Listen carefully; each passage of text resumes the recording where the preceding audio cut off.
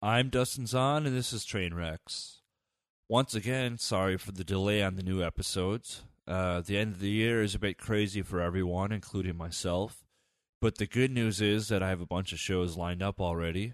Future guests on the show include Carrie Lakebush, Perk, and Function. I'm also trying to get favorites like Kyle Geiger and Kurt X back on before too long, but let's see what happens. You can always check out the podcast website to see which guests are coming in soon and throw in your 2 cents by offering up some questions or topics for the show. That's www.trainwreckspodcast.com, I think. After a year, I should know the address already. Anyway, I'll keep it short and sweet since you can maybe already tell I've got a little bit of a cold. First things first, all the promotional bullshit. New record available, out now on my label Enemy. It's called Where the Night Takes Us. It's a various artists record, meaning there's 4 different artists on this one. It's got Yotam Avni from Israel, Tel Aviv, Zippo from Bari, Italy, Observer from Minneapolis, Minnesota, and Abstract Division from Amsterdam. And the vibe of the record is every track's a little different, so there's something for each part of the night. I'm pretty happy with this one. I have to say that because it's my label, but I truly am. It took quite a while to put that record together, and some of the guys were pretty pissed off about how long it did take. But I'm happy with the outcome, so if you dig it or if you dig the show, go ahead and pick it up because it all goes to the same piggy bank, which keeps the shit going. One other quick thing worth mentioning, on my little Dustin's on SoundCloud, which you can search for in Google or SoundCloud or wherever, there's a new recording online that is from earlier this summer when I played at Communion in Minneapolis. That's kind of a big room house music kind of set.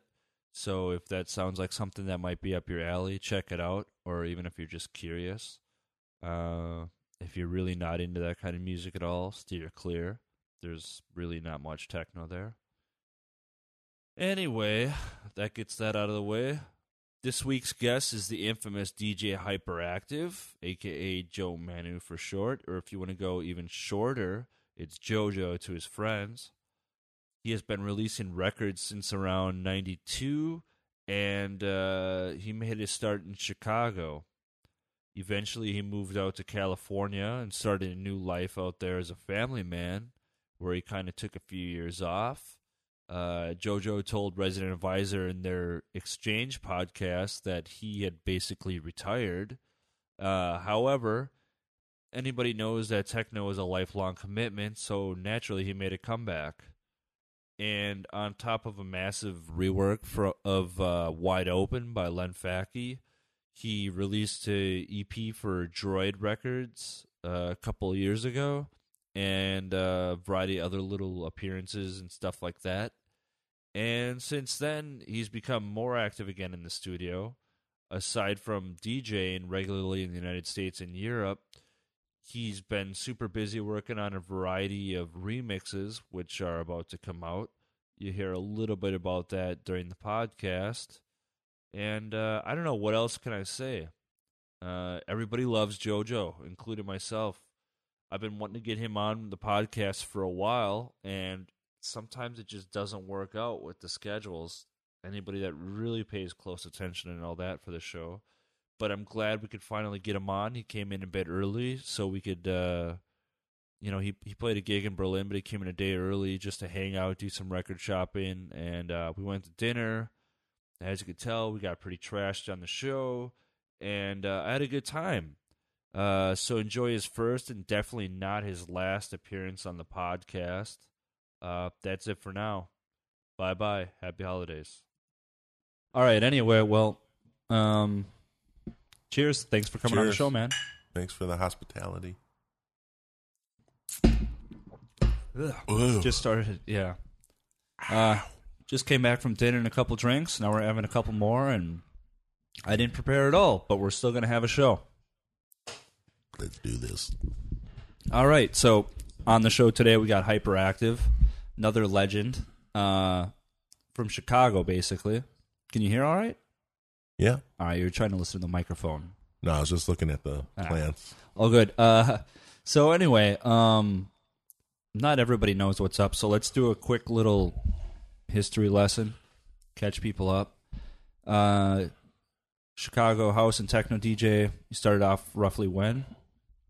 I don't know. It's like in the early 80s, mid 80s. Okay. Yeah, I know for... It kind of started before the whole real mixing thing started because we used to roller skate and stuff, so we'd always jump up in there and play some disco cuts for the all skate. Right on. And so, when you put out your first record, though, when was that roughly? Or actually, I think it was 90. 90? Yeah. Let's see what Discog says. It's in the... Here it says 92, but was it under Hyperactive or a different name? Jeopardy, right? Yeah. Is it 92? 92. So anyway... There's something else before that. We'll leave. There's a shitload of records here, man. You did a lot. And then after that was the Chicagoan record. Is that the track that's like Chicago? Yeah, it's got the little... See, if you're CZ1. smart, you would have re-released that shit already. Well... Or is that... It's in the works. In the works. Right on. Well, anyway, so, you were just tearing up for ages. And there's actually a whole... On the Resident Advisor podcast, you went quite a bit into the history. So yeah, I mean that's a good reference point, right? If anybody, we don't have to repeat all that. Not it's really. Kind of, no. It's We've a little old to hear the drinks, whole. But I do have a couple questions about the past though, Sure. because there's some crazy shit. Like for example, and maybe correct me if I'm wrong because I only saw the picture, but didn't you play at Madison Square Garden at one point? Yeah, that was one of the Park Rave cruise shows. Guys from Queens of Brooklyn. I don't know where they're all from, but I'm pretty sure that's the bulk of them were from there, and they had a big crew and they did some big ass shows. I mean, because for those of you that aren't from the States, Madison Square Garden is basically, I guess, next to the Hollywood Bowl. Those are probably like the two prestigious, biggest venues, right? I mean, Red Rocks is big, but it's different. Maybe more recently, more renowned than iconic, Madison Square or something at that level. It's pretty crazy though. Yeah, was it a good party though, or do you remember? It was a massive party, and I guess some riot broke out. There was a ton of people outside still, and I just remember the promoters were kind of bugging out. They're like, man, the cops, they started rioting outside and they kicked everyone out. Everyone scrambled, so there was like 5,000 people more outside. Damn. And how many were inside at this point already? I don't know, maybe a couple thousand. Insane. Yeah, and it wasn't really inside on the wood floors. It was in the kind of the mezzanine in the halls, But I mean, it's still, you could see the Madison Square right through the hall. Man, that's wild. So, and then, but I mean, this was, do you know when that was roughly? Mid-90s, right? Yeah, something 95, like that? 96. I've asked, and some people have posted it online when it was, yeah. Because the thing is... What was it, Electric? No, it was Electric... I can't even remember. Electric Circus? I can't remember now. But anyway, that was in the mid-90s, and I started going to the parties in the late 90s and stuff like that. And the thing about Chicago is there was always stories. I don't know if some of it was just... I'm sure some of it was myths, or... What you looking for? I was burping. Oh. Basically... I don't know if some of them were myths or some of them were true. It's probably a bit of both. But I mean, what was Chicago like in the mid-90s? The fact that, all these records were kind of going off. Whether it was house, booty house, techno, acid, you name it. It was a very hot period then, right? Mm-hmm. Because a lot of labels were house and techno labels, stuff I was doing. Casual, Relief, Guidance. A lot. I mean, there's others. A lot of other labels that were, but it was just, everything was, like a lot of eyes were on Chicago. There was a lot of production coming out, a lot of artists really making a name for themselves then, starting then. At that time, though, were there guys that, because most of the people that were in that industry didn't come from a prestigious background or money. So it's like you go from having nothing and then all of a sudden you're kind of a hot shit or selling a lot of records.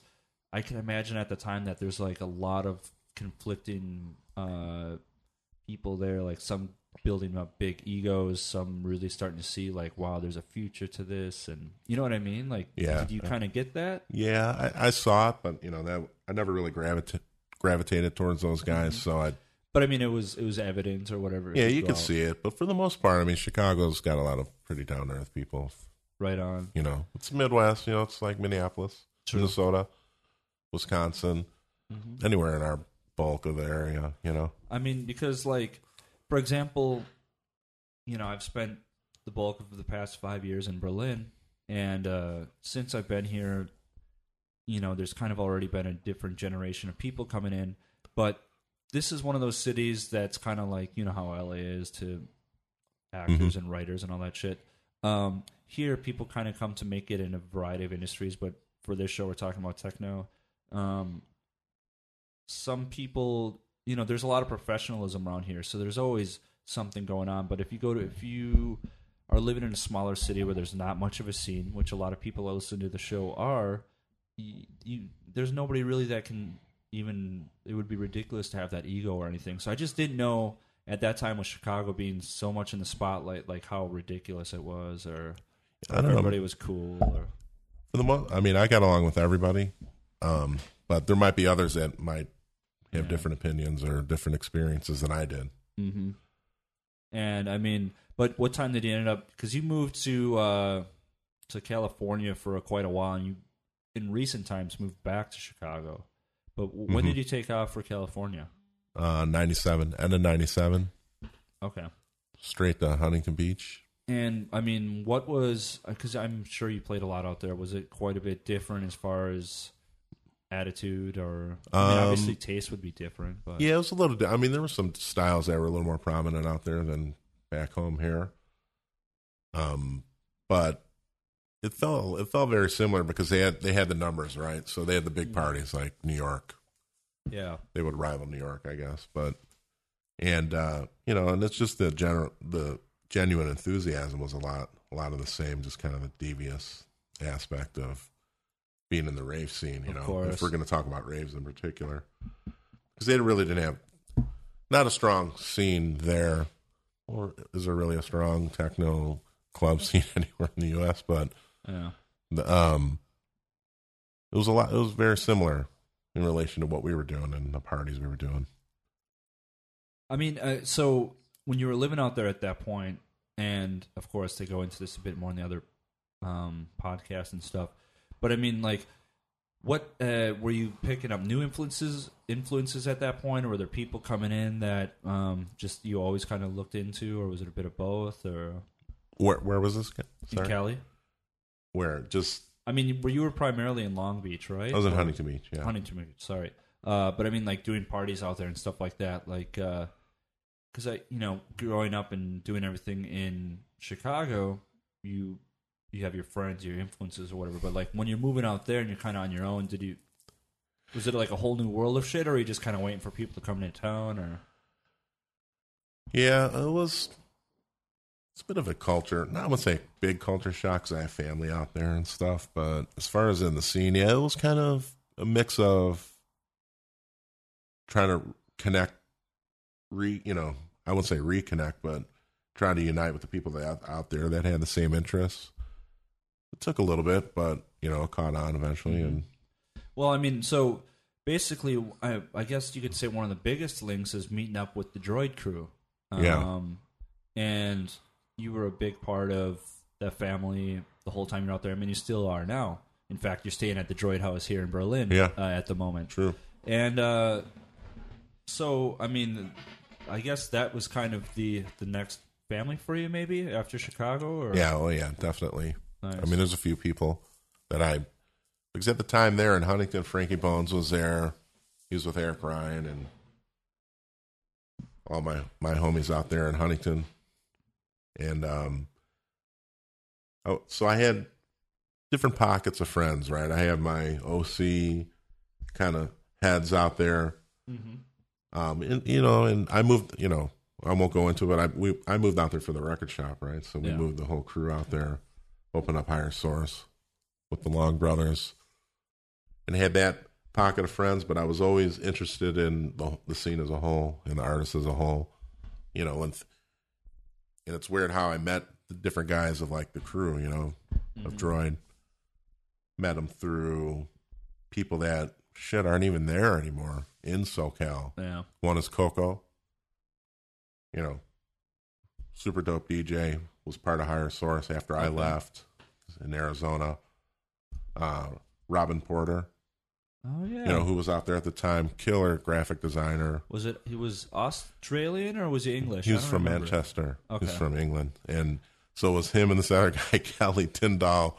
They had this, I don't even know what the name of the design firm was, but nonetheless, they were the guys doing all. Yeah, they did really a lot nice of the stuff. surf lines and like the real edgy Cali, making that fucking 90s money. Yeah, so through those guys I met like Mo, and I used to see Vidal at parties like in the early days when I was playing. He was always there at the parties. He's the one I remember He's the still most. there at the parties. He's still there. He'd be right next to me, and not next to me, but like paying attention to what's going on. Like he was in it to win it right from the get go. It was cool seeing that. And there's tons of other people, but yeah, it's just kind of ironic how I met those guys and who I met them through, Totally. And then, kind of solidified from there, it was just, those are my guys. Nice. And I mean, you're still a big... Where are. Those are my guys. Still a part of it today. I guess the last time we ran into each other would be earlier this summer at Even Further. You and Mo played. Were you two the only two Droid guys? I mean, I played. I'm part of the family, I guess. Yeah. But extended I think family. it was us, right? Yeah. So, but I mean, that was a crazy fucking time.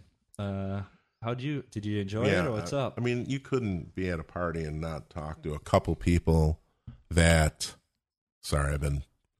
Yeah, just look at the microphone. It's all good.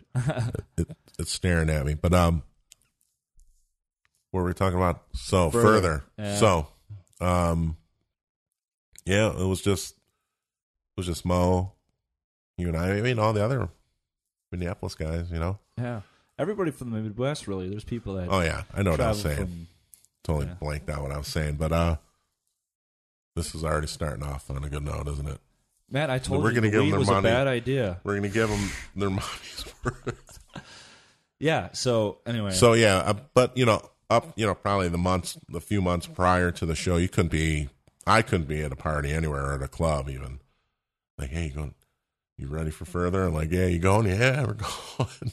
So everybody I talked to, at least the heads that would even mention it to me, they're all gone. Yeah. So it definitely had a lot of hype going into it with a lot of the heads, right? Well, it was a big anniversary, and it hadn't happened forever, so it was long overdue. But it was lived like the up to right it. timing, And you know what? So, apart from those that weren't prepared for the rain and shit, I don't think I would have changed a damn thing. I wouldn't have changed a darn thing. Move the microphone over here, and then you'll be good. I'm all over the place volume-wise. That's all good. Sorry, I'll fix guys. it. But yeah, it wouldn't have mattered. I wouldn't have changed, having to wear that bright-ass raincoat and Oh, man. I mean... muck boots. We've already gotten to it a couple times in the show, and I'm going to have Kurt on soon enough, and we'll probably talk about it half the time. Yeah, it's but good timing. For those who don't know, it was a party in Wisconsin, and it long story short, it was like 2,000, 2,500 people running around in the mud for 3 days straight because it was just raining nonstop. But this is really great. I played out there.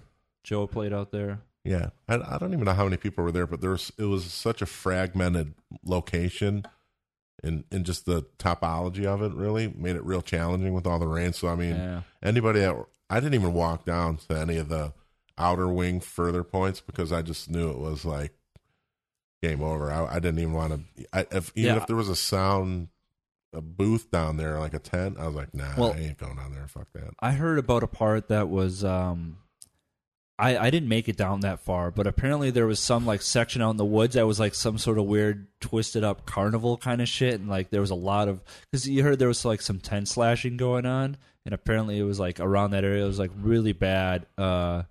Just fucking like those are the kind of people that never even made it to the party. It was twisted up, but that's hearsay. I haven't been out there. I'm sure there's a percentage or two of those that never made it outside their own camps. Mm-hmm.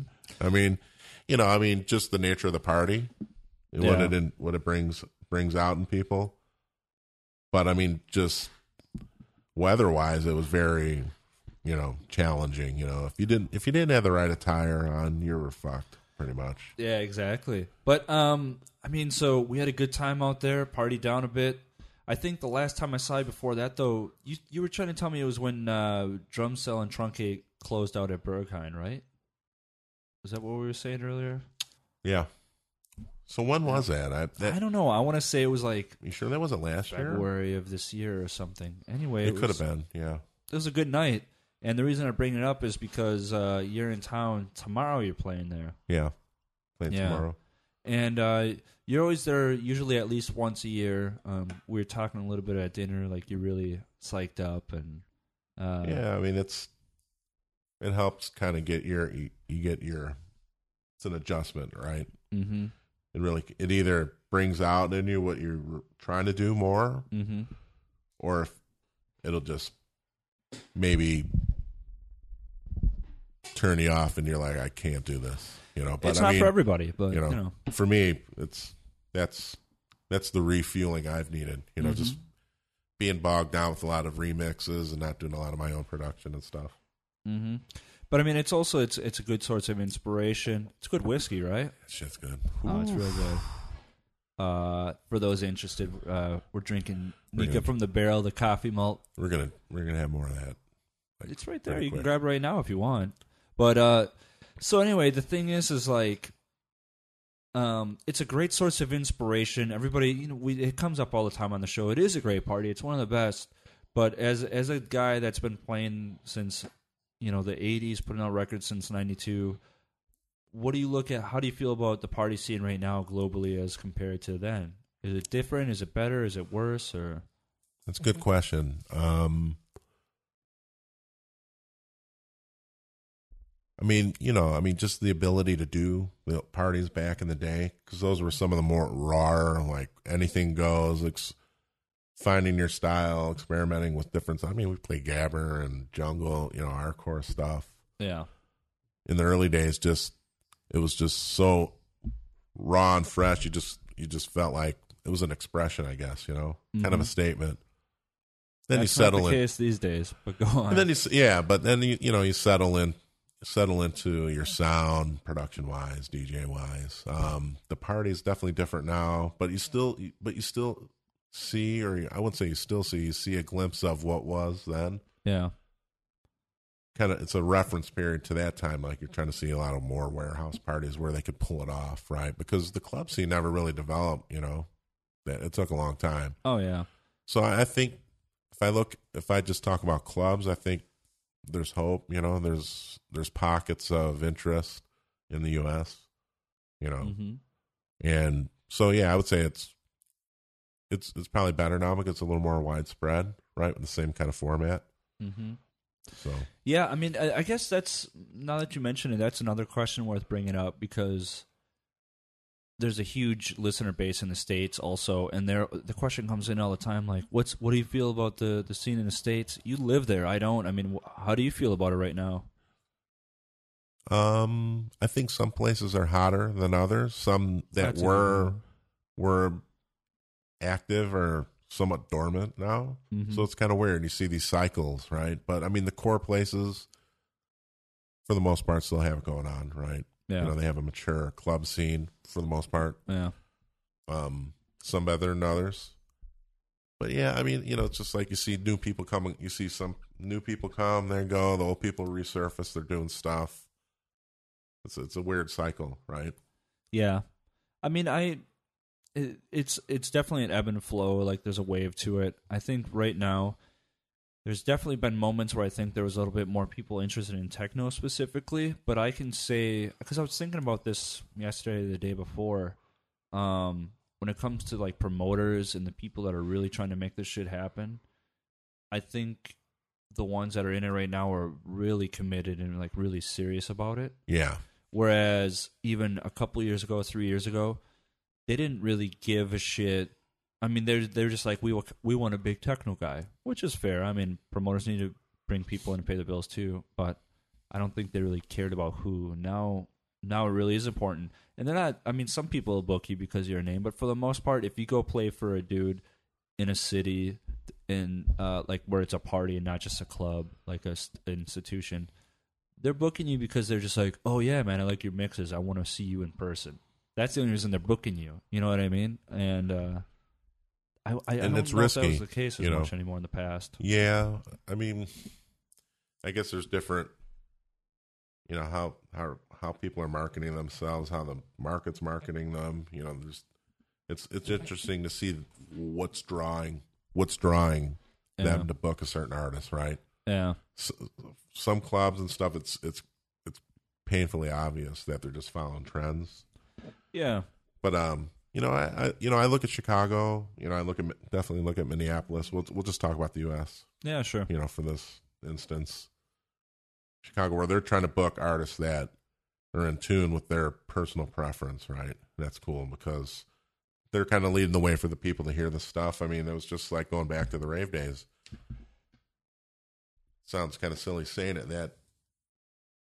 in that fashion, but for a lot of people, if those parties didn't happen, a lot of people wouldn't even have heard that music because that was never going to be on the radio. Yeah.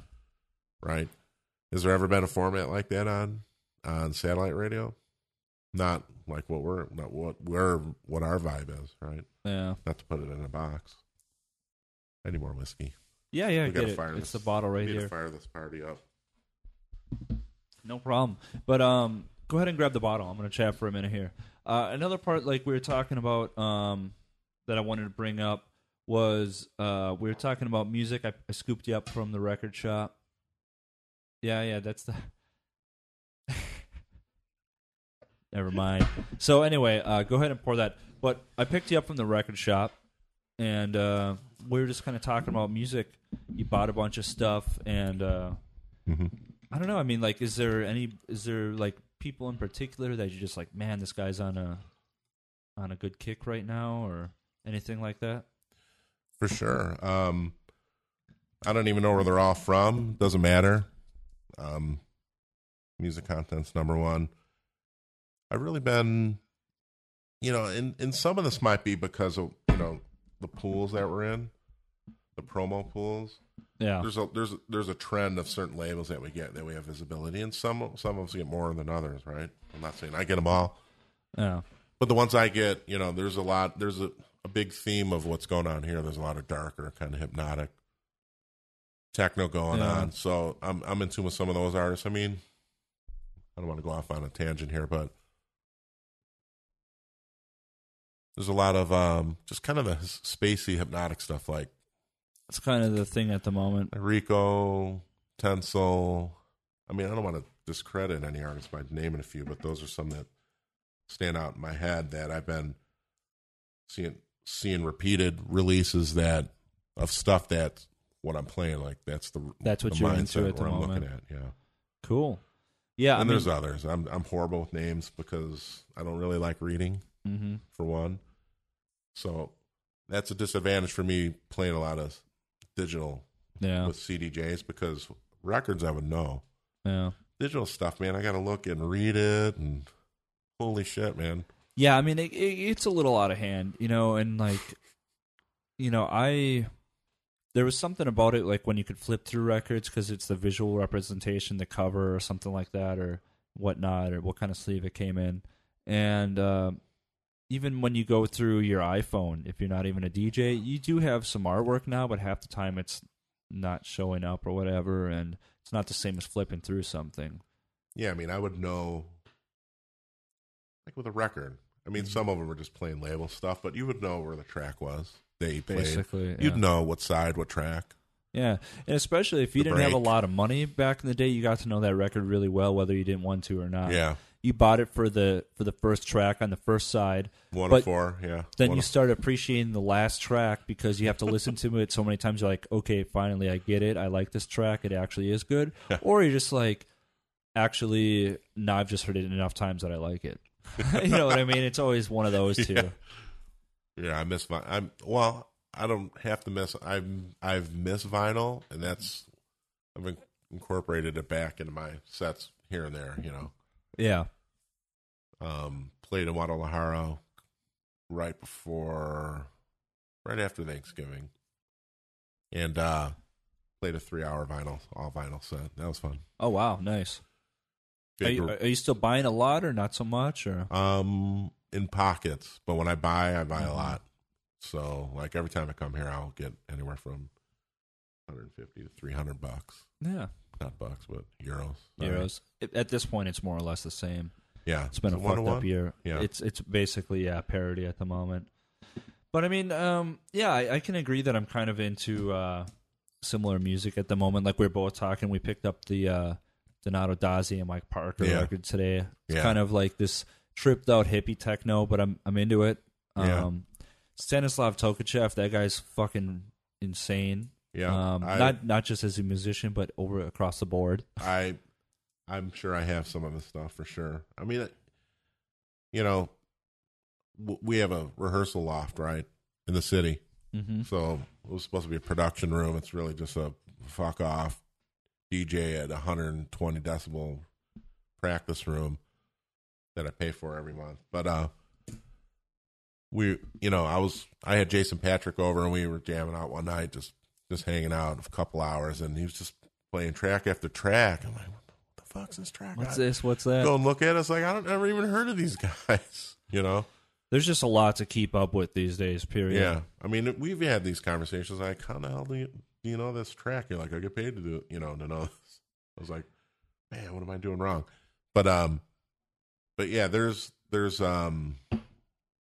yeah, continue. You were on a roll. You started on a roll there. Oh man, I mean, it's really hard when people say like, "What are you into right now?" That's like saying like when you're like, "Oh, you're a comedian. Say something funny," or you know what I mean? Like when you're put on the spot. But I mean, I guess at the moment I'm into stuff like Zippo is a good friend of mine. He's a young kid. Portuguese kid, right? No, he's Italian. Is he Italian? He was on the last episode with Regal. He's sitting in the co-host seat. Who's Regal? I like his stuff. He's from Madrid. Is he? Yeah. He's on Lynn Packy's label now and stuff. He started off with Figure. Figure SPC. Mm-hmm. I don't even know what it means. Special. Yeah. Oh, okay. But I mean, sorry, Len. Of course, we've had this conversation. David Truncate. I play his tracks all the time. Yeah, He's a friend. Of course. And, Bjarke, I like the IDM vibes of him. I mean, Casagreen, all that stuff. Casagreen, I met those guys at Microphone at Detroit for Movement last year, so we became friends. We stayed over there at Corbin's. Yeah. The dungeon, the techno dungeon. Yep, that's right. Had a good time. Real nice guys. Yeah, there's a sea of new artists all the time, but the worst thing about it all is that there's a lot of stuff that goes unnoticed, that's underrated.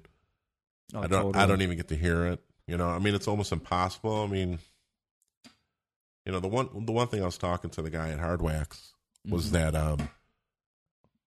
I didn't know. You could look at the new stuff, and I can train spot labels, but there's a lot of new labels. Mm-hmm. But what I really wanted to know was what, like anyone else who doesn't want stuff on vinyl that's only on vinyl, that's not digital, it's vinyl only. So we started pulling stuff out and going through it, and just too many labels, just too much stuff. It's impossible. But back to my point, as I was telling them, is that I've been thinking about this for a couple of years now, is to have a review organization blog that you get in numbers. This could build pretty quick to find the labels that are vinyl only. It helps DJs, but it also helps the labels, because if it becomes a reputable blog, right, you start featuring the vinyl only, because a lot of those guys are on Bandcamp. Yeah. Right. I don't even know if they're going through the mainstream distributors. Usually, if it's a vinyl only label, and then they're like, okay, fuck it, we're gonna give in. For the most part, they only do Bandcamp. Yeah, so I love the concept because if you're really looking and you want, I mean, it could be a disservice to the artist and the label because it may not get the attention it deserves, right? But if there could be, back in the day, all the magazines had all the reviews and stuff, right? They drove a lot of the content, and whether it was biased or it was someone's homie that was an artist and a reviewer or whatever the bullshit reason is, it can help the artists now and the labels now. I don't know, man. Maybe I'll kick it off because it's the end of the year, so we're at the end of the year poll season. Whether it doesn't matter what blog or news site, they don't need to be named. Basically, everybody's doing their own polls. The biggest DJ, the best fucking label or tracks or whatever. And every year, people get pissed off. Why not this person? Why would they book that person? And the thing is it's like this was going on in magazines in the '90s. Even you open a thing, and it's like. People pay to be on the front cover of a magazine. They pay for advertisement. Yeah. Like, that's just how the industry works. It's a glimpse of big marketing and big business out there. It's and, the same shit that drives and corrupts it, people ask me what I think about it. I'm like, I don't give a shit. If I show up on a list, thank you very much. That's awesome. But I don't lose sleep over it not being on there, and I don't lose sleep when somebody's on the list that I know either A, didn't deserve it, or B, it's all marketing. I'm like, what the fuck ever. There's going to be thousands of people that'll go and pay to see a DJ that they like because that's their preference, and it could be the worst shit in the world, and you'd be like, yeah, I'm not going to that. Yeah. I don't listen to that. But that's okay, though. I don't really give a shit, but, Well, I mean, those lists also aren't really reflective of... it depends. Like, of course, if people vote, then it's kind of a demographical approach to it. But if it's a staff list, that's like saying like the 5 dudes that you see in your coffee room during your lunch break decided on a list, and that's what it is. It's not a definite thing. Yeah. The only problem is that some promoters do treat that as a definitive, and it shouldn't be. And that's the only thing I got a problem with. Otherwise, whatever. That's tied into what I was kind of commenting on earlier, like where it's clearly obvious, where some clubs follow, they're kind of spoon-fed this stuff, sure. right? And that's their impression. They want to mock that impression or attract that kind of crowd or whatever it is, Whatever the reasoning is, yeah. All the stuff that I don't really pay any credence to because, I mean, we could have all gone a commercial route, and we didn't. That wasn't really what fueled us to do anything to begin with. I didn't want to be a radio DJ or none of that shit, Yeah. But I mean, so yeah, I mean that stuff overall doesn't worry me so much going into it. But I mean, I have to say, because when you brought up originally the vinyl only labels, yeah, I totally understand why people do it. I understand the allure and everything, but I also have to say that it drives me crazy because there's a lot of stuff that's vinyl only where I'm just like, listen, I don't want to pay 10, 12, $14 for a record. I would give you $5-6 for the MP3s and be done with it. I don't need to have this on wax. Yeah. Well, if it's only wax, yeah. Yeah. I mean, I'm not going to be a bullshitter and say I haven't ripped some vinyl. Everybody does. That has records. Why would I even try to fool the wise audience out there, some horseshit line, but yeah. Well, some of them are wise, some not so much. Yeah, well. But for example, we were talking about earlier audiophiles, people that make records for it, and people we're into right now. You bought SV and I think Porn Sword Tobacco record, the hip hop one, whatever it was. Those guys, along with Soda Fett, they're on Sex Tags Mania. There's a million different names. They make all kinds of shit. Yeah. Balearic Dudes, techno, house, hip hop. That's an audiophile label, and it's, as far as I know, it's vinyl only. And the thing is that's the kind of stuff where it's like, if your grandma comes over, if your best friend comes over, that shit you could put on a record for anybody. Yeah. It's not like some of it's really fucking off the wall, but that's when you save it for like when you had a couple drinks or lit up a joint. But for the most part, there's some dope shit there, and yeah, we were just checking it out in a minute. That was the stuff we had playing. Yeah, so if you, I mean, amidst a pile of 20 techno and maybe some house tunes, you have some abstract stuff like that. You just can't Yeah. You can't pass it up like, I was like, yep, it's going in the bag. I mean, when it comes down to it, I think, because there's a lot of end-of-the-year lists and stuff, for me, the most forward-thinking clique or group out of the whole scene, well, it's not even necessarily forward-thinking because it's nothing new, but it's always cool, is that whole crew, Soda Fett, Sex Tags, Mania. Yeah. I mean, I don't know a lot of those guys. Like I said, you just got to scope it out. What did I man. say earlier? I don't read. Yeah. So, it could say the illest EP and be shit. I'm going to judge it on kind of a stupid comment, but anyway, I don't read. So, but it makes me, now that I hear you rattle that shit off and I talk to all of my peers and just people out there, and I swear every fucking party, they're talking about some DJ or producer coming to Chicago that I don't even know who they are. Yeah. Well, I mean, that's the thing. I don't know everybody, obviously, but I mean, wow. Like, there's so much going on where, like, am I just that oblivious? Or I think at the moment it's just a lot of people are going for it. And the thing is a lot of them, I've mentioned it in some way, eloquently or not, on the show a number of times. Basically, my view on the scene right now is that the average track or record or whatever is the quality is really high. It's usually like pretty good. So much to the fact that everything is like at a high level of quality, sonically, content wise, and everything. Yet at the same time, because the bar is so high, everything seems a bit boring in result. So in order to be amazing, it has to be like fucking incredible. Yeah. Because a lot of the tracks that are just like average by today's standards today would have been really good 15, 20 years ago. Ahead of their time, right? Yeah. And that's such a good point, because I'm always putting myself in check. I'll listen to other stuff that I like that maybe at the moment I like this, collectively what they're doing, just in sequencing, the sound itself, effects, the layering. Then I'll play some of my stuff, and this sounds like kindergarten stuff, man. This thing gonna work, and I just you mean your new stuff or your older stuff? Newer stuff too. I have to not settle for less in terms of what I'm doing in the mix. Yeah. know? Well, everyone's their own worst enemy, or critic rather, True. about this stuff. I mean, there's plenty of times where I can sit there and just be like, oh, this track's terrible, I'm terrible, or I've lost it. But then people come over and they're like, why didn't you put any of this out?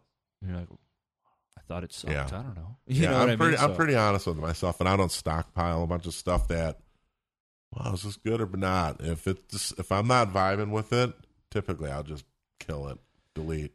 That might be spooky based on what you're saying. I know for sure, like, I'm sitting on at least a couple tracks right now where it's like as soon as you're done, you finished it, and it maybe isn't like a hit or it's not your best track, but just like, this is definitely coming out. I don't give a shit where, but it's on the short list.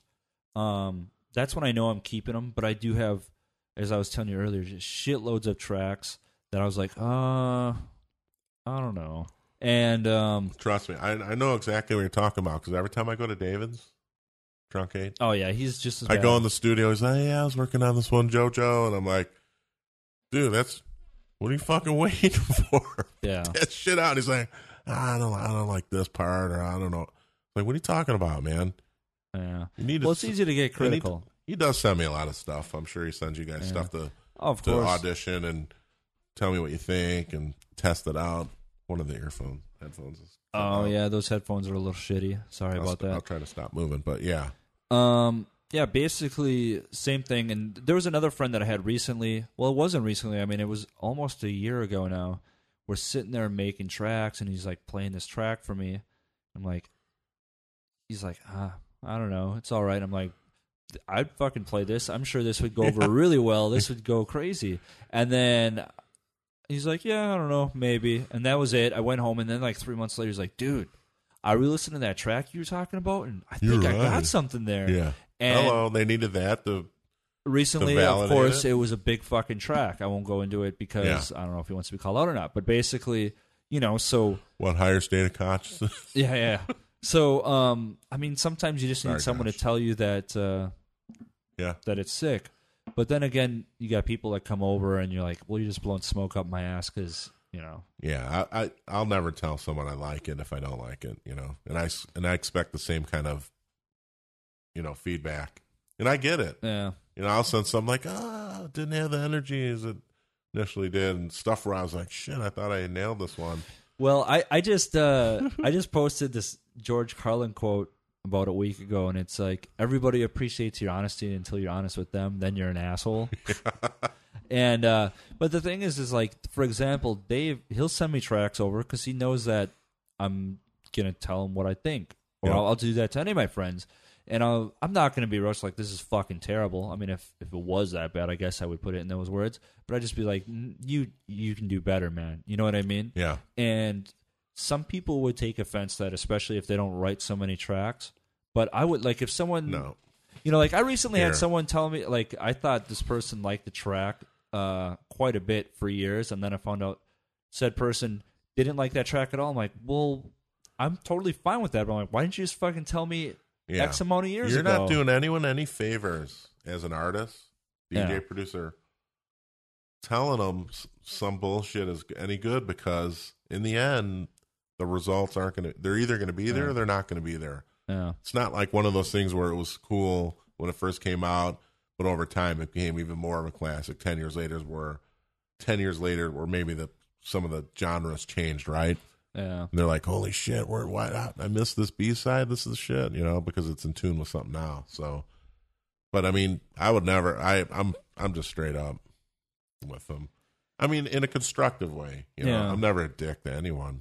Even strangers that are on SoundCloud, and how many promos do you get on SoundCloud and Facebook? Here's my I don't even check the SoundCloud. Holy because shit, it's man. so insane. If you haven't been there, don't go there, It's just it's interesting though. I'm responding to messages from 2 years ago. Yeah, well, anybody that's emailed me in the last 2 years has discovered that I don't even respond to texts. I don't respond to Facebook messages, emails, and I don't know, man. Like, I have no good reason. I think it's like where you hear like, well, why didn't this person go to work? Well, they like to drink too much, or they're a drug addict. I don't even have that. I just don't respond to the messages, but there's like something in my brain that's just like, fuck the computer. Let me tell you, man, just go through promos we get digitally is a full-time job. I could probably spend 4 hours a day minimum just listening to promos.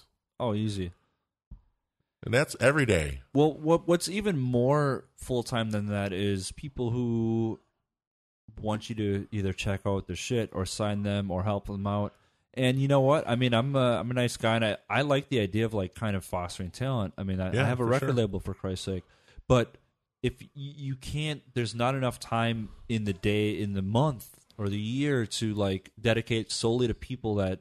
So I try to help who I can as much as I can, but you can't help everybody. You can't make everybody happy. I try, and I think some of my own personal shopping suffers because I allocate and dedicate a lot of time to the promos. Yeah, I mean, for me, it might not even be promos. It might just be day-to-day emails, because I got, I have this show. I'm trying to get some clothing out. I'm doing my own records. I'm buying records, all that kind of shit. So it's like, there's days where you wake up and you kind of just start hammering on the email box, and 4 hours later, you're like, okay, I've put a small dent, but not enough. And you haven't even started to make music or go through music or play it. You know what I mean? Which is what people want mostly. So that's why I kind of started to cut a lot of that out of my life. It's good. I mean, well, that's prioritizing is what it is. What's the most important? It's hard to find balance. I mean, I go in these pockets of productivity and emails, whatever the content is, promos, etc., just general stuff. Production, getting my studio in proper working, consistent order, life, everything. It's like, I'm not a great time manager. I'll tell you that. I get really distracted, and being in, especially being in the city now, again, back in Chi, there's a lot of distractions, man. Friends, job, places to go and have a bite to eat, all that kind of shit. Yeah, it's just all the above, right? You could feel there's parts of me that tug and pull on me like I'm missing something. Like, I have a remix that was due last week, and the tank is empty, you know. I need some inspiration. I need to act stupid.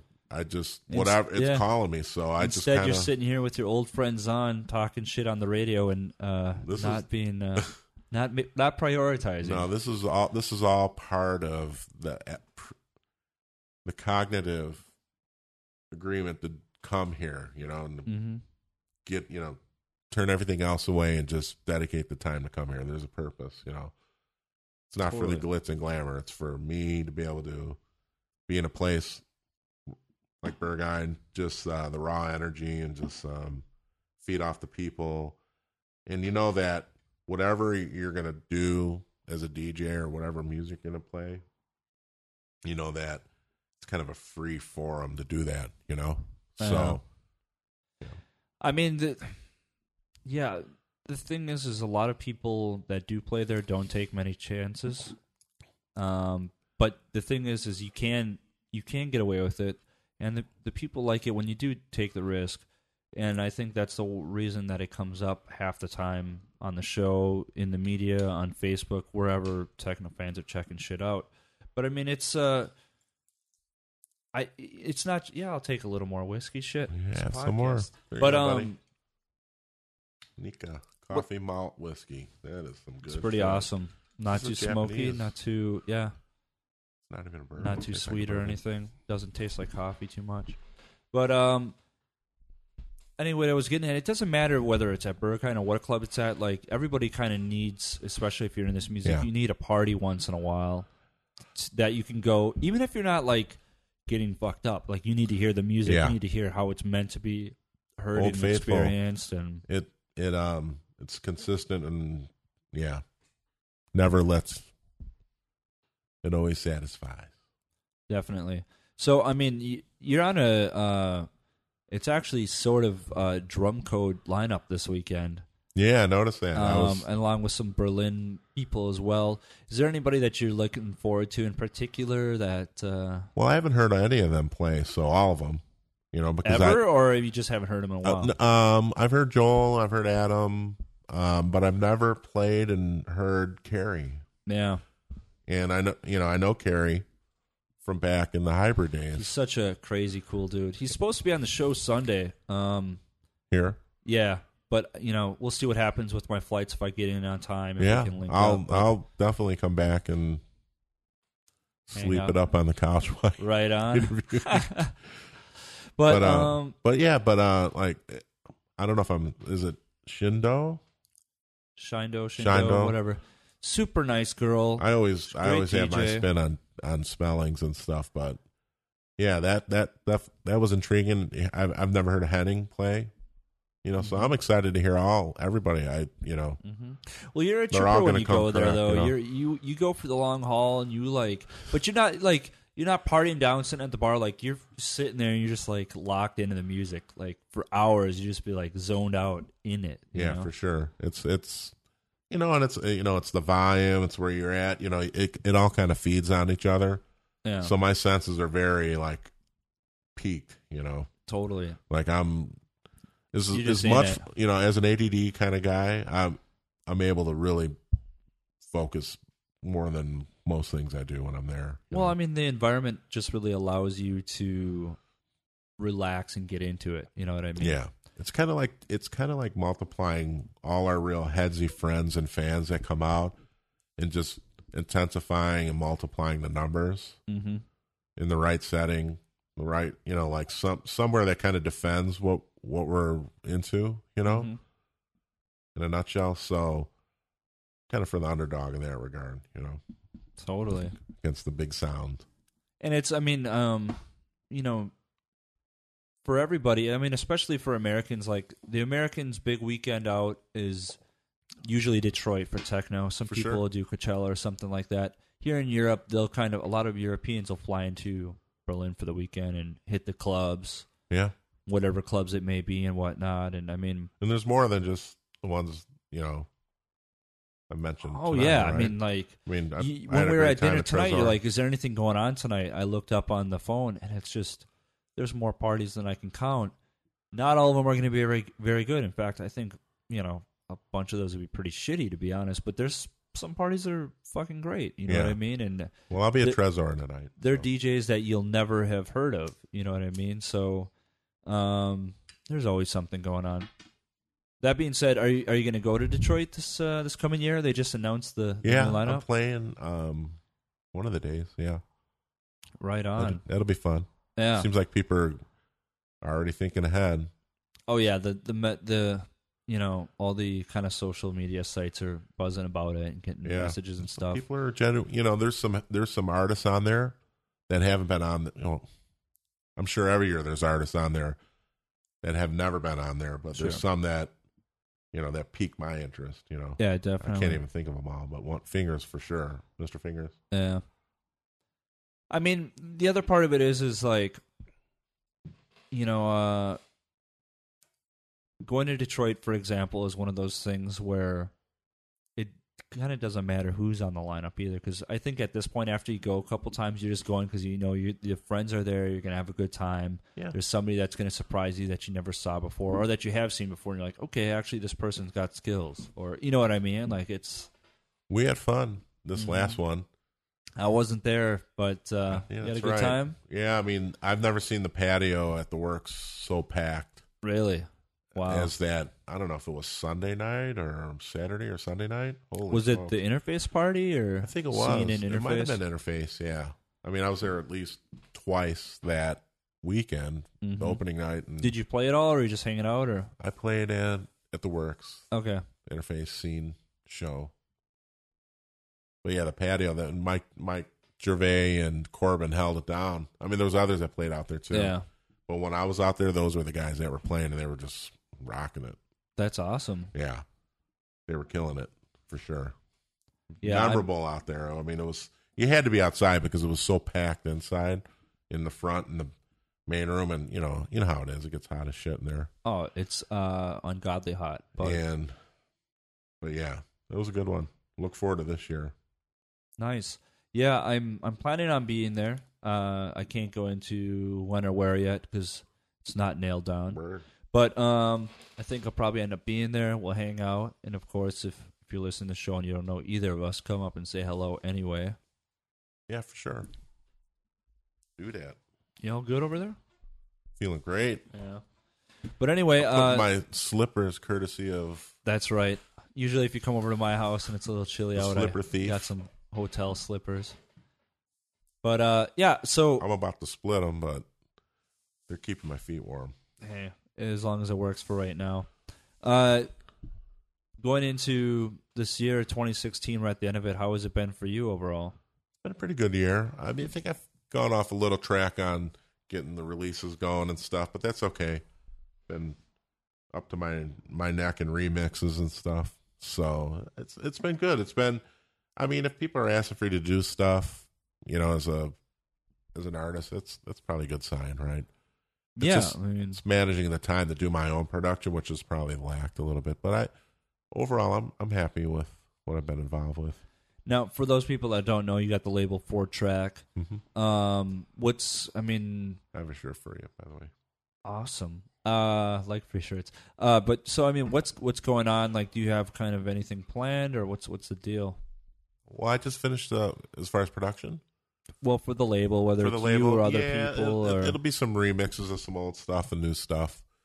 I'm trying to be selective. So I've been teeter-tottering with the whole mixed digital and it only, and then vinyl and digital by itself. So I'm kind of spinning my wheels right now. I need some people that probably want to tomahawk me, but right on.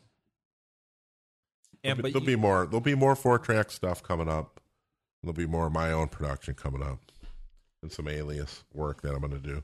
But you said you did a bunch of remixes? Yeah, some did one for. Well, actually, the couple of the most recent tracks were original tracks that I did. One from Pole Group for the Architecture of the Mix CD that Rico did. Yeah, there's a track on there, so that was unreleased for that project. That just came out. I think last week it just came out on the CD. Came out. I don't know if it's on vinyl too.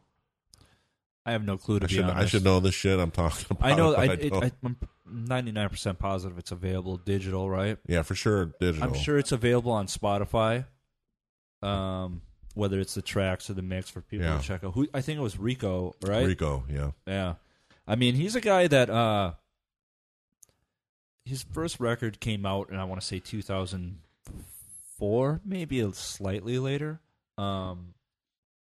And I remember at the time, because there's this guy, Grove Scopa from Sweden, that kind of debuted him on his Emergence label. And it's still really fucking well done for the time. It was kind of like, everybody thought it was Regis at first, because it was kind of Regis leaning, but actually better sound quality than Regis. It's a little, it's starting to get to that, this whiskey's starting to get to that burning point, right? A little bit. Why is it getting hotter and heavier? You want some ice? I got the rocks here. Yeah. I'll get them in a minute here. We're going to go for it, kids. Oh, we're not killing that bottle, man. I mean, I got to fly out in the morning. I'm going to Glasgow, and I'm sure that's already going to be fucking shit show in the best way possible.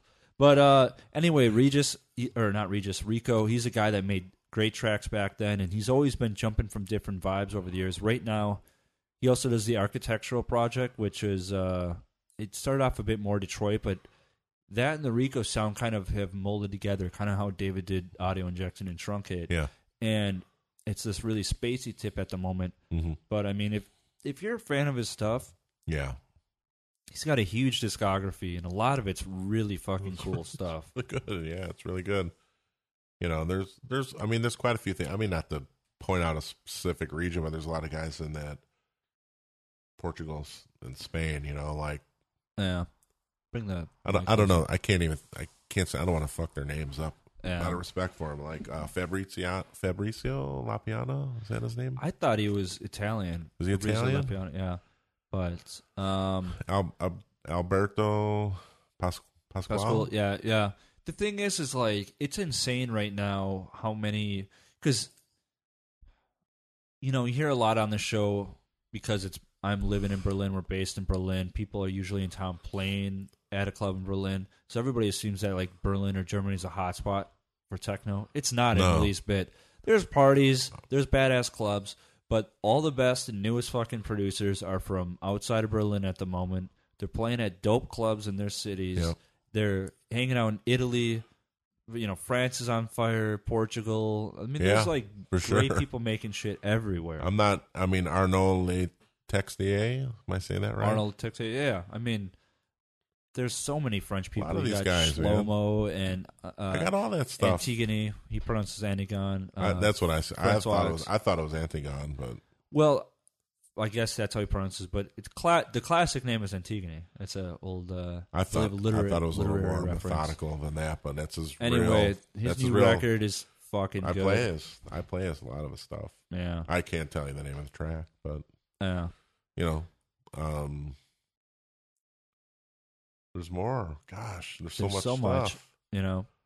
But I mean, and that's the thing. There's going to be more people. There's somebody listening to the show right now. I'm sure that in 18 months we'll have some badass records that are worth mentioning. It's getting a lot quicker. Like back in the day, it took a long time to be able to get a record out. Not just like physically, like going through the printing press, but like to get the talent good enough to have the money to afford gear to do it.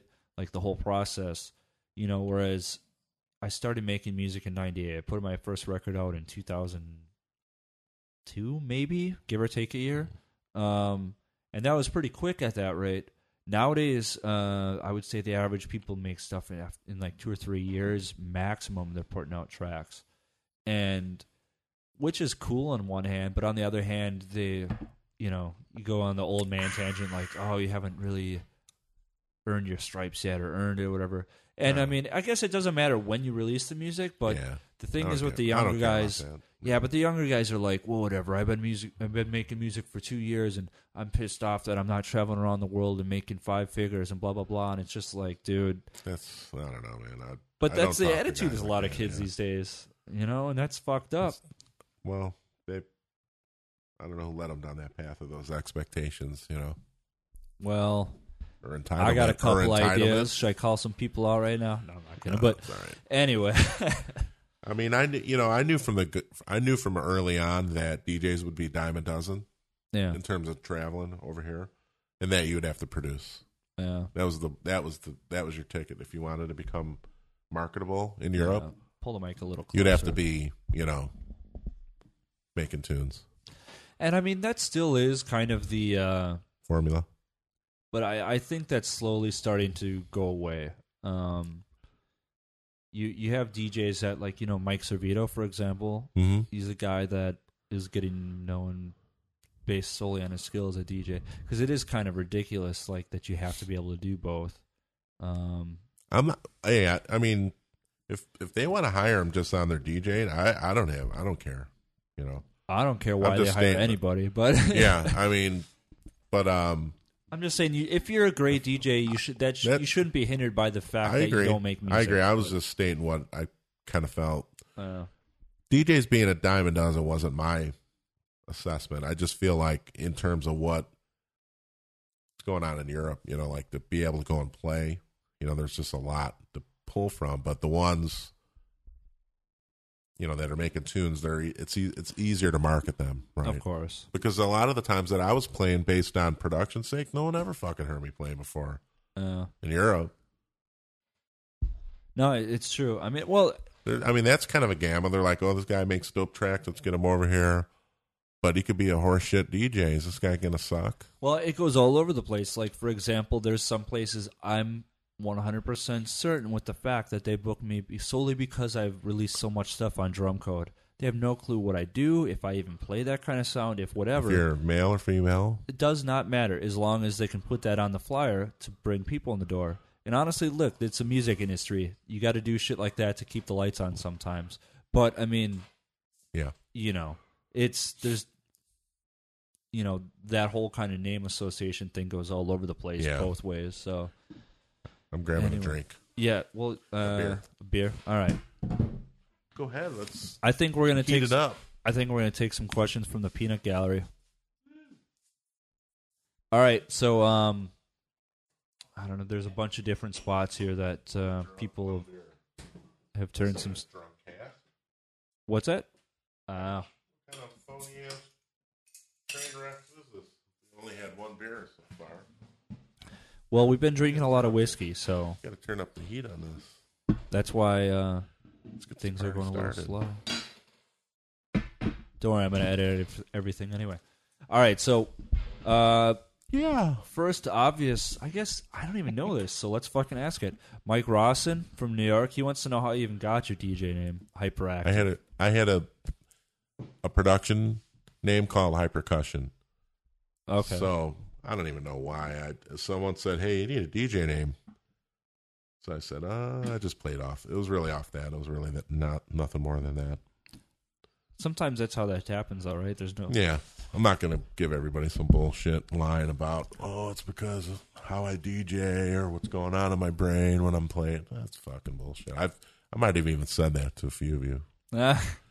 But, okay, so another question I was asked is, I'm supposed to ask you about your dad growing up being a Polynesian nightclub entertainer.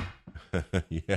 Well, he was born in Samoa, grew up in Hawaii, and when he made it to L.A., some of the guys reunited from Oahu, from Laie, and they got a group together, and they got a tour agent and started touring in the U.S., Canada, Midwest, ended up in Wisconsin Dells at the Tommy Bartlett Water Show. My dad was playing in there, and that's where he met my grandfather. Really? So... He and all those. Wait, so he met your grandfather before his wife? My mom. Wow. So that's the whole story. So for all the Wisconsin people out there, I know you're screaming and clapping your hands. Yeah, I wouldn't be here if there wasn't a Wisconsin Dells. For those who don't know Wisconsin Dells, it's basically smack dab in the middle of an area of the country you would otherwise never go to. But it's just filled with water parks and roller coasters and T-shirt shops. And duck rides. Which is... pontoon boats. It's like this boat that drives on land. It's actually not very water. PC if you think about it now, right? It's the old World War II landing bar. Weren't they like the... They were used in the wars. Amphibian, yes. It's awful when you think about it, but... Well, amphibian's not a racist comment. No, but just what the vehicle itself was a war vehicle and... Yeah. By design, right? Got to repurpose shit. Yeah. And half the things we're doing. Yeah. They say like NASA, half the technologies that they research for astronauts end up becoming big products for human use. Wow. Here on the ground. So anyway, so your dad was a Polynesian dancer, and he was a singer, dancer, okay, the whole shit. Entertainer, like front man, and ended up when he met my mom. Basically, the band was done. Yeah, the band wasn't getting back together. The band so would it be accurate to say your mother was basically Yoko Ono? Yeah. Except my dad's still alive. Fair enough. But yeah, so they, like my mom's side, they're all from Chicago, Midwest, Right on.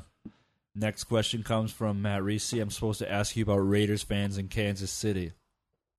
Oh, man. This will rile some feathers, but, I mean, there's some of the biggest assholes in all of sporting tailgating. Do you think it would be even like the Manchester fucking hooligans and all that? You know what? I don't know if I would go that far, but I will tell you this. I got a video after we went to the game, the day after, and it was one of the guys I went with that said, hey, check out the video.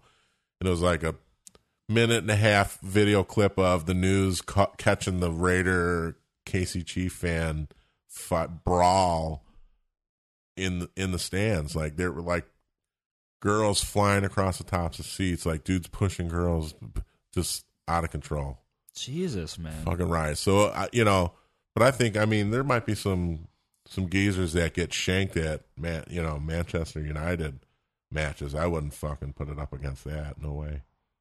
You get your fucking head kicked in. It's the next level with those guys, those hooligans, man. Yeah, I wouldn't even want to.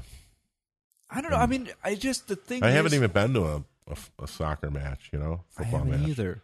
I was into it in grade school, and once I went to a public school where they didn't play soccer and football over here, I never gave a shit ever again because I was, as a kid, you're just trying to fit in. You're like, now I'm a skateboarder, now I'm a basketball player, whatever, Yeah.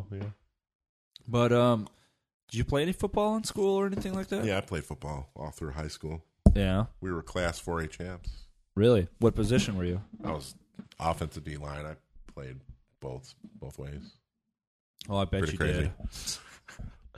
did. When I said that, I was like, either Dustin's going to say something or I saw Charlton's face just light up like, oh, he's fucking dead. I'm going to get his ass for this. Can't wait. Let's get really fucking deep and into it for a moment. Okay. This question comes from Tyler. There's a runaway trolley barreling down the railroad tracks. Ahead on the tracks, there are 5 people tied up and unable to move. The trolley is headed straight for them, and you're standing some distance off in the train yard next to a lever. If you pull this lever, the trolley will switch to a different track, but you have 2 options. Do nothing, and the trolley kills 5 people on the main track, or pull the lever, which diverts the trolley onto the side track, which kills 1 person. What is the most ethical choice? I would probably ask God to repeat the question because we had a bad connection. By that point, you've already hit 5 people, so you failed as a person. Why would he do that? I mean, is it the principle of it would say 5 is no worse or better than 1, right? I don't know. Fuck, I would rather jump out there and try to tackle the train. Well, I mean, that's my answer. I guess I'm just going to go with I mean, that's kind of setting you up. It's like damned if you do, damned if you don't, right? Is that not life when it gets older, though? You've been around the block. You know the drill. There's a lot of gray area out there. Not as necessarily saying let's kill 1 people over 5. I mean, and we didn't even really stipulate who the people were. Oh. Right? Fair enough. So are you saying that this could turn into a hate crime? Are you secretly a racist? No. I would just see it if you're still listening. No. Everybody knows me. I am not that guy. No. Patrick Skoog wants to know if you think 96 was the best year in techno, which also happens to be the year you made Beltway on Missile. You know what? I mean, this goes back to the question you said about what was going on in Chicago. I mean, for me as an artist, that was probably like at a peak. So he was pretty close on the money then. It was, yeah. I mean, there were a lot of, wow. I mean, it was only vinyl then. at the time. I'm pretty sure it wasn't even digital yet. Mm-hmm. And so, I mean, there were just artists were really, you know, a lot of guys that are still in it now, you know. It's arguably, I mean, you know, whatever. Others might have different preference or opinions, right? But I mean, it's probably a 3-year swing either way, you know, that you could argue. I mean, would you say 99 was better than 96? No. So it's probably like 94, 95, 96, somewhere in there. Arguably could be some of the best stuff that came. I mean, what's the best? There was a lot of good stuff that came out. It's all perspective. I mean, like, you know, in 95, 96, you got all that swinging shit. You got the crazy-ass Green Velvet tracks, all that stuff. And then when I think of 99, I'm thinking of people like The Advent, Gaetano Aparicio, Adam Bayer, all that kind of shit. You know what I mean? It's amazing to think of what Gaetano and Marco, the quality of the techno stuff they're doing, you know? Mm-hmm. Hey, I'm not going to knock it. Whatever anyone wants to play, fine. I don't care. No. You know? I mean, I know some would have loved to see those guys continue along those techno kind of those paths, but, you know, they didn't. So, it opens up the door for someone else to get some of the limelight. But, I mean, you know, think of all that stuff. And, I mean, there's guys that are still doing stuff that were from that era, obviously. We know. You know who they are. Mm-hmm. You know? Luke's still doing stuff. I mean, Luke Slater's one of those guys that's been consistent for his whole career. You know, you got you take someone like Surgeon, he's still a legend, he's still putting out dope shit. That guy's nuts, man. I mean, like, everybody has periods where they're maybe not releasing so much, or they maybe even disappear for a bit. Yeah. But there's some of these guys, you know, Steve Bicknell recently reemerged. What a crazy-ass discography. And if you haven't listened to his podcast on the show, check it out. It's a little slower paced, but there's so much crazy I'm curious information. because I don't know him. I've never met him. I've never played with him. He's a heady dude. But I've bought and played, and I've bought for the record shop, different record shops, a lot of his stuff. You know, there's a lot of Cosmic stuff, you know. Probably other labels, I don't know. I'm not really the main guy to talk to about artists. You just buy what you like and you play. Yeah. You're not like, well, you should pick up the new blah, blah, blah. You know, I mean, yeah, exactly, right? I got to hear it. That's it. End the story. Right on. I mean, actually, there's another question that's kind of similar to that. Sabrina asked if you ever had periods of time where you didn't make music or you kind of just gave up for a minute. Of course. There was a time right after I moved to California. Mm-hmm. I mean, I even retired. Yeah. That didn't last that long. Well, you're here now. So I was I was trying to, I was married at the time, a young father, young daughter, and had to say, hey, I need to try to, not be a fuckhead and do this, do the right thing, and take care of the family. I mean, the fuck are you gonna do? Man, put the food on the table. Yeah, right. That shit, all that shit. But so there was a period there where I tried to retire, and so it was probably from about 99 through about 2004, probably a 5-6-year swing where I was just completely like out of sync, out of rhythm, out of touch, in between that analog and digital in the box kind of stuff where it just seemed like the whole market, all the resources, all the knowledge pool of people that were writing were like not on analog shit anymore. They're all in the box. Well, it was a weird time in general. Yeah, that was all. It was that cusp. Some people were moving to tractors. Some were like, "Well, I'm still buying records." Well, I guess that's the same. It was. But I mean, it was new then. It was turbulent, and also, like, techno as we knew it was done. There was only minimal. Every single producer had a new minimal alias. They had a new minimal label, or tech house or whatever. So, like, it was just a strange period. I feel like it was like 7th or 8th grade when you're kind of going through puberty and, like, some kids haven't figured out what deodorant is yet, or, like, why they're growing fucking 3 inches a month, or, you know what I mean? Like, all these growing pains and shit. And that was kind of a period for music back then. It's a good analogy. I when I was kind of, like, disconnected and detached a little bit, Yeah. there was a lot of stuff going on musically that I was kind of spared luckily. Yeah. You know, just to kind of see the outcome and direction of some artists and some labels. Like, wow, like, do they realize what they had in the palm of their hands? Like, what's going on? But that's fine, you know, because I'm going to gravitate towards the stream of the stuff that I like, you know, musically, you know, what I'm going to buy and play as an artist, right? So it doesn't matter if some come and go. I mean, it's just the nature of it, right? Well, but I mean, even at that, I guess that was a little bit after that period, but you did get back into it around, what, 2007 or About 8? 6, I mean, you know, 2006, 7, Because you did those the kind of some music. tough times, man. You know, when I think back of those We all- years, I mean, I can't relive those years. It was just, Everybody you know, was. I wasn't home, you know. Chicago's home for me, you know. Yeah.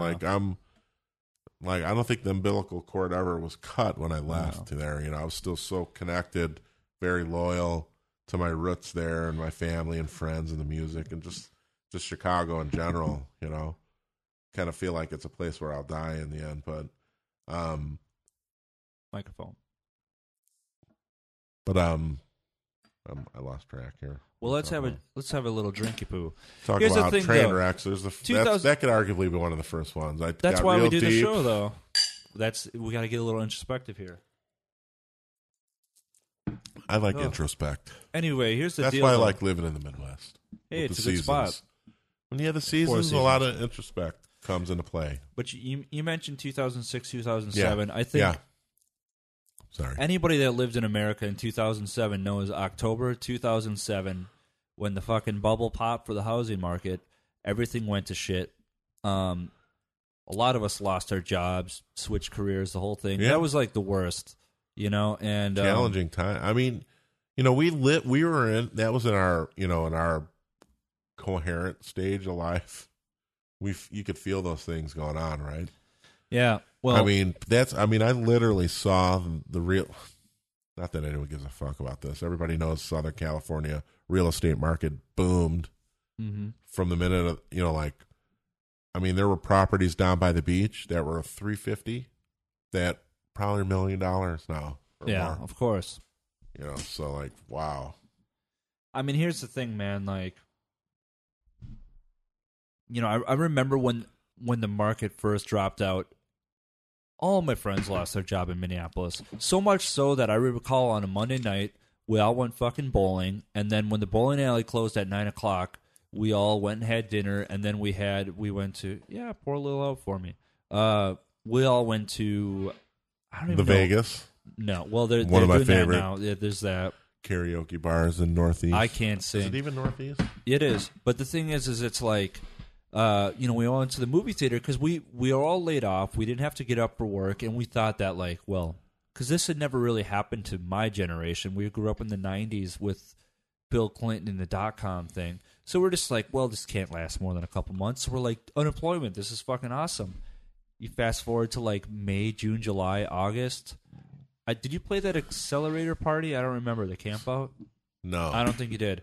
Anyway, the name, at though. that point, people were still laid off. It was like a year people were laid off, and it was bad. And I would have to say 2016 is, nobody's really necessarily laid off right now, but everybody's having a shitty fucking year. And I, for one, am having a bad one, and I'm glad that it's over. But This year? yeah. I mean, I was talking, you know, John Hester? Yeah, he's here. I was talking Isn't to he him. here? What? Is John here? I think he's on. He did a real dope release. He did a he's track on- that was really on good. Dystopian, yeah. Yeah. I mean, he's. I think he's on the road tonight. Things are picking up. He was on the podcast. I'm happy to hear that. If you don't know who he is, check out that one. But we were talking He's a last Minneapolis night, guy here, right? more or less. I think he actually Midwest, started yeah. off in Chicago, ended up Really? in Minneapolis when I moved there. Yeah, he's been out here for a while. You never told me that, John. Yeah, but basically it's like 2016 has just been shit for everybody across the board, and It's been ups and downs for me. the way I I put guess it, it can't be too bad because I'm feeling pretty good right now thinking about it. So hey, that's better I than a guess lot I'm of people just being can say. positive. You know, There's something to be said for that, though. there's a lot of opportunity. I mean, things that I don't know.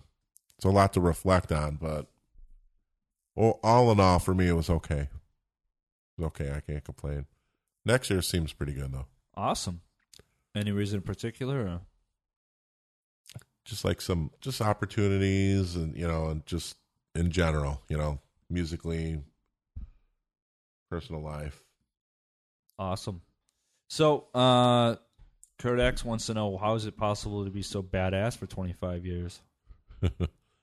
You can only be that badass if you've been to at least 5 drop bass parties back in the heyday and survived to tell the story. How many would you say you've been a part of or been to? Or I mean, well, I think the ones that I've been to, I've always played at. So, I mean, maybe a dozen or more.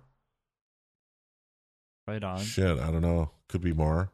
That's but pretty... there was a period where I was kind of detached, a little disconnected, and I know they were doing a lot of parties, Mm-hmm. Maybe, I don't know, shit. I mean, they could have been doing monthly, quarterly, or maybe couple a year. Man, I think I missed a lot of I missed all the...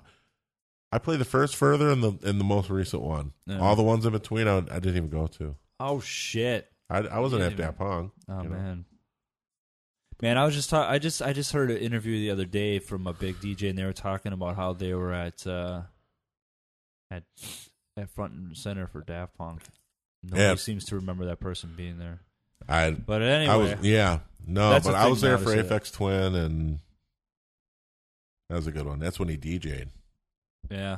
He's starting to make... I think he's in Houston tonight, of all places. Aphex? Yeah. Yeah, there's a lot of people in the Midwest that were talking about, we're flying down. Do we go to this? Do we go to that? The only time they'll go to Houston. I'm like, what the fuck? Yeah, there's but great food and good people out there. We got some techno homies on the label down there.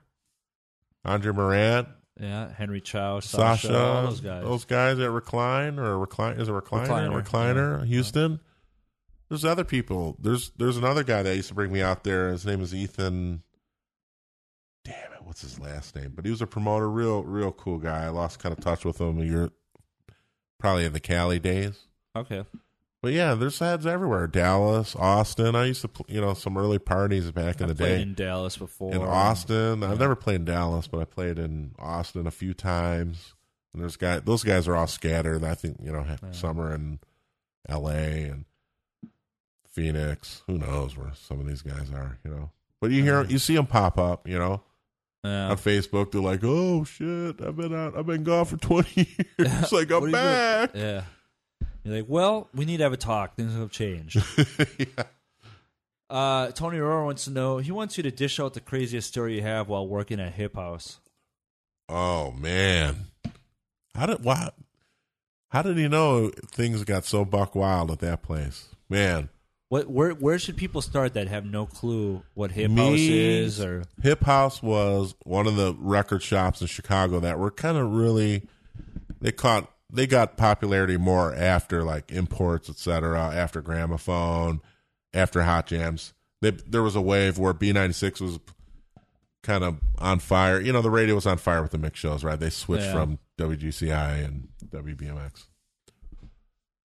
And so Hip House kind of was like northwest side of the city, not really in the city. It was on the fringe, right? Damn near in the suburbs, but it was kind of like in a mini mall. It's called the Hip House. It was like, but they had, like the people that worked there, was like this ragamuffin guys that were kind of radio centric guys, and then there was underground guys like Sneak was there, Julio Bishop, Trax was there. Sneak's shit talking all the way back then. Oh, Sneak was the same from day one, Actually, I met a person who was super cool, but he's always talking shit on Twitter. So. Yeah, no, I mean, Carlos, man, I love you, brother. But I'm not saying anything that he would, I'm just, he was the same from day one, kind of confrontational. Like he liked that, right? I like people when they kind of pretty honest, for the most, larger part, But it was not so. Back to Tony's question. I mean, Sneak got me the job there. Okay. So there were these other characters that were there at the time, apart from the owners and stuff. But after hours, so the owners like Rob and Andy, they were gone. And this is before they had any other owners. There was 2 original owners of the store. But when they were never really working, they didn't do the day-to-day stuff, so they left it to like the managers, and they had a poster, like in Spencer in the mall, they would have the cheesy poster bin. Well, we'd have all these posters that we had just to sell in this fucking store, but no one ever bought that shit, right? So we would wrap them up and tape them up, and we would whack each other in the calf, and whoever would give up would lose. So we would just destroy these fucking posters, dude. What kind of posters were they, though? It could have been like, Pamela Anderson, just some bullshit posters, right? Just some garbage. Spencer, glow in the dark, blue, fucking purple aliens, eyes. take me to your Yeah, dealer it was just stupid shit. We was like, yeah, this is getting taped up. We taped these up, and there'd be like 5 guys running around the hip house trying to whack each other on the legs and get each other to cry like a little bitch. It was like me, Sneak, his brother Juan, this dude Eddie, maybe 1 or 2 others, and we would just get fucking stupid for like an hour. And we'd just laugh and cry, and there'd be like torn up poster. I think we call it whip fights or something. Dude, stupid. Crazy times, man, at that place for sure. Approximately when was this when you were there? Damn. That had to be about 94 through 90, 94-ish through 97. Shit, it might have been almost 3.5 years. So if let's say like a fucking hot record at the moment, not like maybe not quite anthem status, but just like a really good selling record. How many copies were you pushing out of the shop alone? Wow, so hip house is a very kind of ethnically diverse area. It was kind of like right on the edge of super hoodie, Latino, black area, and then there was like right on the edge of a lot of Italian and Polish part of like Chicago, right? It's like this mixed melting pot of kind of a clash, Mm-hmm. So I mean, you could have like a Hadaway track that would sell, we could probably sell 500 in there alone, or we could sell some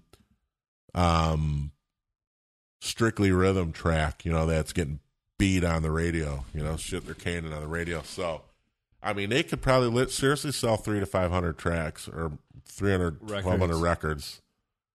In a run, for sure. Man, that's crazy. Isn't that nuts, man? I mean, these days... Especially if it was a Chicago track. If it was like a DJ Funk, like Work It or something, they probably sold 300 of them. 400. Yeah. One store? Just one store. And there's multiple stores at this point. I mean, they had one, but I mean, there was 3. So when Hip House was around, there was still Hot Jams and Gramophone. Those are still, and the only one that's left is Gramophone in the whole of Chicago. I mean, there's other. What's a import record going for right now? How much is somebody going to pay out there? 15 to 20, I think. No shit. Something like that. Maybe 12 to 17. Man, it's a single. I was just bitching to David the other day because. The United States records that are coming into Europe right now, if I go over to Hard Wax, I think they just raised the price and they're about 14 euros a record. Wow, that's fucked up. And man. I was like, what the fuck? I go to the States a lot. I should just have them sent to my house there and pick up. But I need to have it now because I'm anal. Yeah, like that shit's going on now. So, right? You're playing tomorrow. I mean, here's the deal. Shit. So, basically, I was bitching. He's like, well, yeah, but I'm still in the States. I'm used to paying 14 to 15 all the time. But the thing is like, I recall because I used to do the record buying for a record shop in the States and stuff in Minneapolis. And once it's, $10, fine, I'll pay $10 a record. But I just remember I kind of threw the cards in when it started being $11.99, and Tractor was coming around. I was like, you know what? I no longer can afford this. I was in college. Mom and Dad weren't paying the fucking bills at this point. Like, it was all on me, and it's crazy to think that a domestic that was like 2, 3, 3.5 back in the day, that's selling for it's triple basically. Yeah, man. I mean, that was why I tried to buy a lot of U.S. music at the time when I was younger, because it's like $6-7 a record you could get it for. Yeah. Now I'm guessing a domestic in the States is probably $10, something like that. You got to take a piss? Go for it. I got to piss. All right, we're back here now. Just did a little bathroom break. What do you think about the bathroom? Aisle Pretty break. Beautiful, huh? clean and new and nice. How about the setup, though? Pretty pro, hey? The headphones, the... This exceeded my expectations, I have to say. That's right. We're pro over here. In fact... I mean, there's windows, 180 degrees of windows, that's glass. Right. We could see... I like the nature. We could see the little canal. It's like the Cal Sag in Chicago, nice and dirty. So we're about 2 glasses of sake, a couple beers, and half a bottle of whiskey into the podcast here. We're making progress. What do we got on in the background on the turntable there? Is that, I don't know, what Porn Sword Tobacco record or something? Yep, new one. Hard wax. Right on. Good Do we shit. get any royalties for plugging these guys? No. Oh, damn. I'm going to write it down, though. It's a good idea. Yeah. Or at least get the promos. Because it's worthy. Damn, should I go turn it off? The record will run out. Nobody can really hopefully hear it it's from here locked anyway. at the end so it doesn't scrape. Give you the... I'll edit this shit sure. out anyway.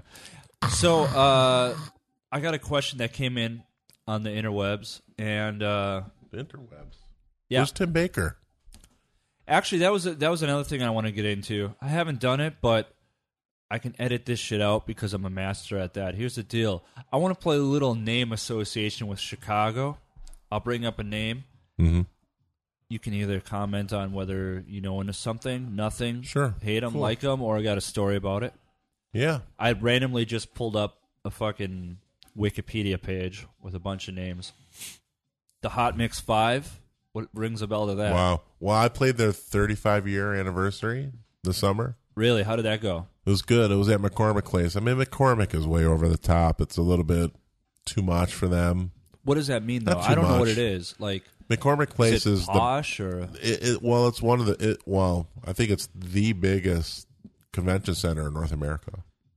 Okay. They had like 5 rooms, and I think they probably could have scaled it down a little bit. But that's just my opinion. I think because I would have liked to see more people, the bulk of the people in maybe 1 or 2 rooms, but they had like 5, maybe I don't know, maybe 6 rooms. So everybody was kind of fragmented. That's the thing with parties where you have multiple people. That's everywhere in the world. The biggest mistake I think promoters make, well, there's plenty of big mistakes, but once everything's said and done, a lot of promoters, the first couple parties, they'll try to do 2 rooms right off the bat. They're like, well, we're expecting 1,000 people. There will be 800 in your room and 200 in the other room. Turns out they get 400 people at a party because it's the first one. They don't know how to promote, which is fine. But you get 200 in one room and 200 in the other. So really it doesn't seem like that busy of a party. Or there's, another 100 people outside smoking a cigarette, getting a drink, hitting the toilets. Yeah, that's always the case, right? So if you're listening, my rule of thumb is do not move to a second room until you absolutely have to. Or there's just a crowd that's going to completely satisfy that need. Yeah, I hear you. I'll second that. Ron Hardy. Crazy. I wish I could say I saw him back in the day. I didn't. Oh, you didn't? Frankie Knuckles? Nope, neither. I mean, Frankie was in New York, at some point, so he left kind of early. But I wish I would have been at like so Frankie did Warehouse, and then so Ron did Music Box, but I wasn't there, man. Right on. This was a bit. I wish because his spirit of what he was doing and what he was open to, like his mind, he was a little less confined than a lot of the DJs. Even now, he was open to really kind of push the boundaries. It reminds me of her, DJ, old boy from New York, one of the early guys. Yeah, the early guy, probably one of the first guys, right? Yeah, arguably. Yeah. I respect him a lot, man. Sad that he's not here anymore, but maybe Sensation was part of Ron. One of his tunes that I know that I have.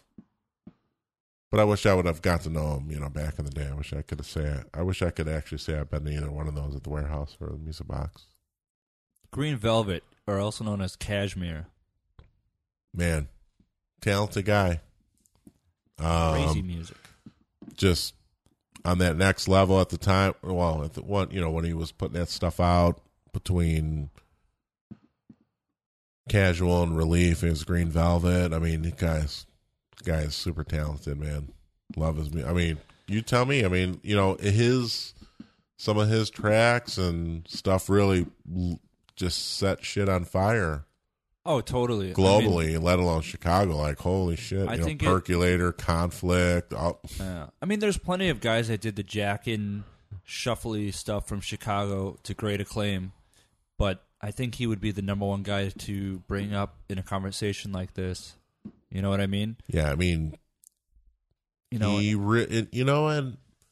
knew his boy. I knew my boys worked there, for him at the time before they did one off and did Guidance. Yvonne and Rob, those two of my homies that were with him there. I wish those guys were still around. I'm glad that, Cash is still doing stuff now. No. I mean, to be honest, I'm not keeping up with him so much these days, but I want to say, from the little I know, it sounds like he's maybe almost doing better than ever. Like number of gigs. I don't know. I don't even know if he's in Shy, but I haven't. I respect him a lot, man. He deserves a shit ton of credit. I mean, he's one of my all-time favorites. If you really argued it, he'd be fucking stupid, pretty much. Yeah. I don't think, like, it's funny because there's people like the Percolator. People that have nothing to do with our music or our scene at all, they know that scene. Like, if you talk about the Percolator, they can start, like, mouthing the rhythm. It's time for the Percolator. It had that crossover no appeal, clue. right? Like, they 100%. didn't know we were jacking in the club and shit like that. Totally. And, I mean, I don't know, like, for example, it's already come up. That was a song at my brother's wedding reception in Nautilus. That's awesome. In the Bahamas. So, I mean, like, obviously David, a good friend of both of ours, he's into jack tracks. Me and David talk about jack tracks all the time. We trade that kind of stuff. The Chicago kind of house and techno vibe. And Kashmir, well, definitely the Green Velvet side of it was at the forefront for sure. I mean, there's plenty of people that make cool shit. What do you think about some of the kind of names that fall off the radar, like Gemini, for example? Crazy. Raw talent. That's Spencer Kinsey. So I haven't seen him in a long time, man. Well, he came up on the show recently because there's a lot of re-releases and supposedly found tracks that were lost from back in the day, that kind of shit. But I heard he fell on some hard times, and we're still trying to figure out what the hell happened. But amazing I miss that guy, man. Spencer. And on top, one of the things that I miss a lot from him, as much as the music, was he was a funny guy. Was he? He's just quirky, just crazy, And I remember we did the show in Cincinnati. It was like me, him, Lego,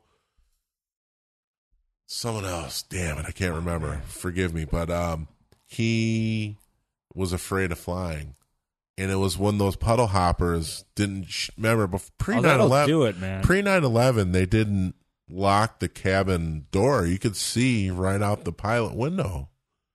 And we hit some turbulence, and Spencer was talking. He was cracking this joke. And as soon as the turbulence hit, he was like, oh, just sitting in the seat. Just his stomach fell out. His whole countenance changed, like, instantly, And I was like, it's all right, man. We're going to be all right, man. It's normal shit, man. Don't worry, dude. He was like, took him a minute to regain his composure. But, man, I miss that guy.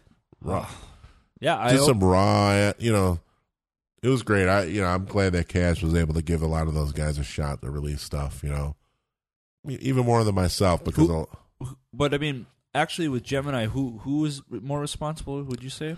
No, I'm glad that Cash gave him an outlet to do it. There may not have been anyone else to do it. I don't know. I don't think Gemini's stuff would have fit for. Who else was Cash putting out for people who don't like? I don't know. Baby Pop. Okay. Baby Pop. Mm-hmm. I mean. Was he doing? Man, that guy's stuff is sick, man. If you go back and listen to those, know what I'm saying. Well, I don't know Baby Pop, but I know Gemini for sure. Yeah. So I mean, those are a couple artists. I mean, there's a lot that came out.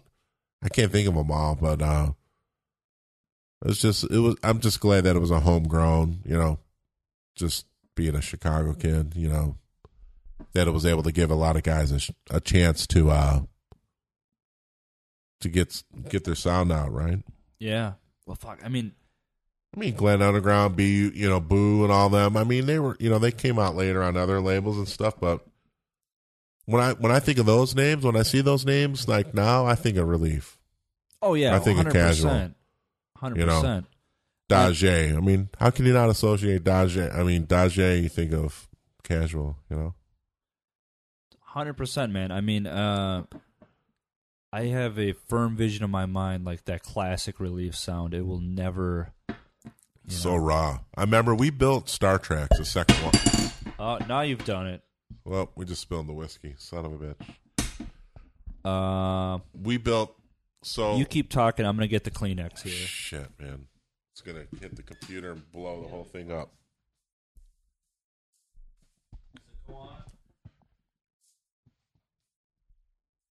Yeah, we built me and Ron, George Loof, Jeff Loof, a couple guys. We took an empty cinder block building and basically built a second Star Treks when it was in Orland or Oak Forest maybe, and then it went over to Crestwood.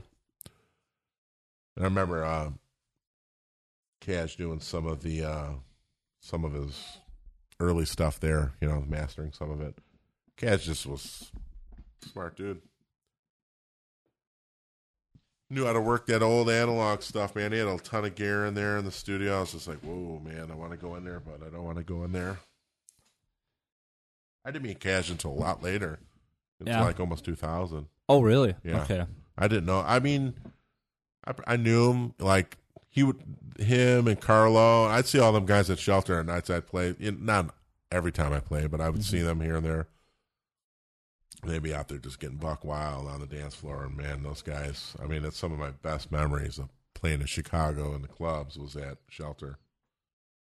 Nice. You looking for a lighter? Yeah. You stole Sorry. mine, so. DJ Funk. DJ Funk is the shit, man. But I mean, like, so raw. I wonder what's up with DJ Funk in the age of feminism and being politically correct and everything. 2016 is not a good year to be in Booty House. Let's be frank. It's just. Yeah, well, I'm sure he doesn't pay. I don't think he gives shit. Any credence to any of that shit, because let's face it, at the end there's going to be those fans and followers, Well, man, I was saying the same shit in 1998 as that I'm saying right now, because it's like it's not like the movement is anything new. For example, you know what I mean? But in '98, you just hear the most degrading stuff ever. But the girls were going fucking crazy to it. Yeah, Funk was one of the first ones that I met from the kind of the Dance Mania All Stars, for lack of a better term. Mm-hmm. He's on the west side, not far from the hip house. He would come in all the time. We would just shoot the shit, just talking. He's a good guy, man. Funny guy.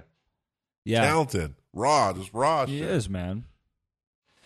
But that's the thing. I mean, I think a lot of people that are kind of aspiring to be into music these days and shit like that, they definitely come into it with a mindset, not necessarily as in like just being a fucking guy or a girl who wants to have a good time or an artist, but it's just like, well, I want to get gigs or I want to make money and stuff like that. Whereas like these people, that it was never really this idea that you could make money and travel. They're just like, we're fucking around. We're having a good time.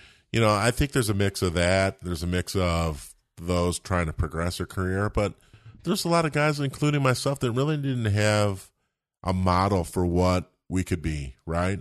Because we didn't really align and associate ourselves with mainstream producers, artists. So we never really, I personally, I'll speak for myself. I didn't shoot for that. That's not what I was going for. That's not what I wanted. I just wanted to contribute to a scene of collective minds and interests that appreciated the music that wasn't mainstream. Because, that's kind of your sanity check, right? Like, I like this, I like that, I like this. I don't like this, I don't like that. Am I weird because I'm not the norm, Like, I'm hearing something else. And that, these early records you hear in Chicago back in the day, Chicago, Detroit stuff, New York. later the European stuff. Not that there's any hierarchy here that needs to be respected, or I'm just talking about like what we heard back in Chicago. Right? Yeah. We, anyway, I don't know what we're talking about. Doesn't matter at this point. But actually, it brought something to mind. Yeah, pour it out. I got scotch in the whole shit. If you want something else, we'll get to that. Yeah. There's more beer here. Nice. But so the '90s was very. You're focusing on Chicago, Detroit. What happened when you start talking about Europeans that were coming into the scene at that point, like of prominence? You got like Carrie Lakebush, Adam Barrett. You have Advent, Oliver Ho, all that kind of stuff that's starting to get big. Surgeon, Regis. I mean, it was popular in Chicago at the time, but among like those kind of names that we've been talking about and your peers, was it kind of like fuck those Europeans kind of thing, or never. we were totally into it? No, I embraced it, and frankly, you know what? If there was a handful of us that didn't play that stuff and didn't play it in our mixtapes and our sets, they would have very little or any recognition. And I'm not. This is not me. I'm talking about the greater community, right? Those people wouldn't know them, Yeah. Because a lot of them aren't even producing anymore. So there's only a handful of them that are producing now that anyone could reference now. Of course. If you just happen to jump into the techno scene, quote unquote, now. Yeah. Which isn't the case. So all the old school heads, they know the old stuff, right? Yeah, I mean, for sure. Like, people that do listen, but there's, like, we just talked about Gemini for, 5 minutes or something. Yeah. And that's a guy that nobody knows about. He had a couple re-releases recently, and that's why I brought him up. I mean, there's a lot of guys that kind of, they didn't even fall through the cracks. They're just not around anymore. But I don't know the facts, but I mean, I saw DJ Heather on Chicago. Mm-hmm. We were talking about. Oh, she's a badass. Yeah, we were talking about Spencer. Gemini. Mm-hmm. I was like, I haven't seen him in like a long minute, and she's, saw him in passing, but really to know, like, couldn't get a read on where he was, what he was doing, how he's doing, what he was doing.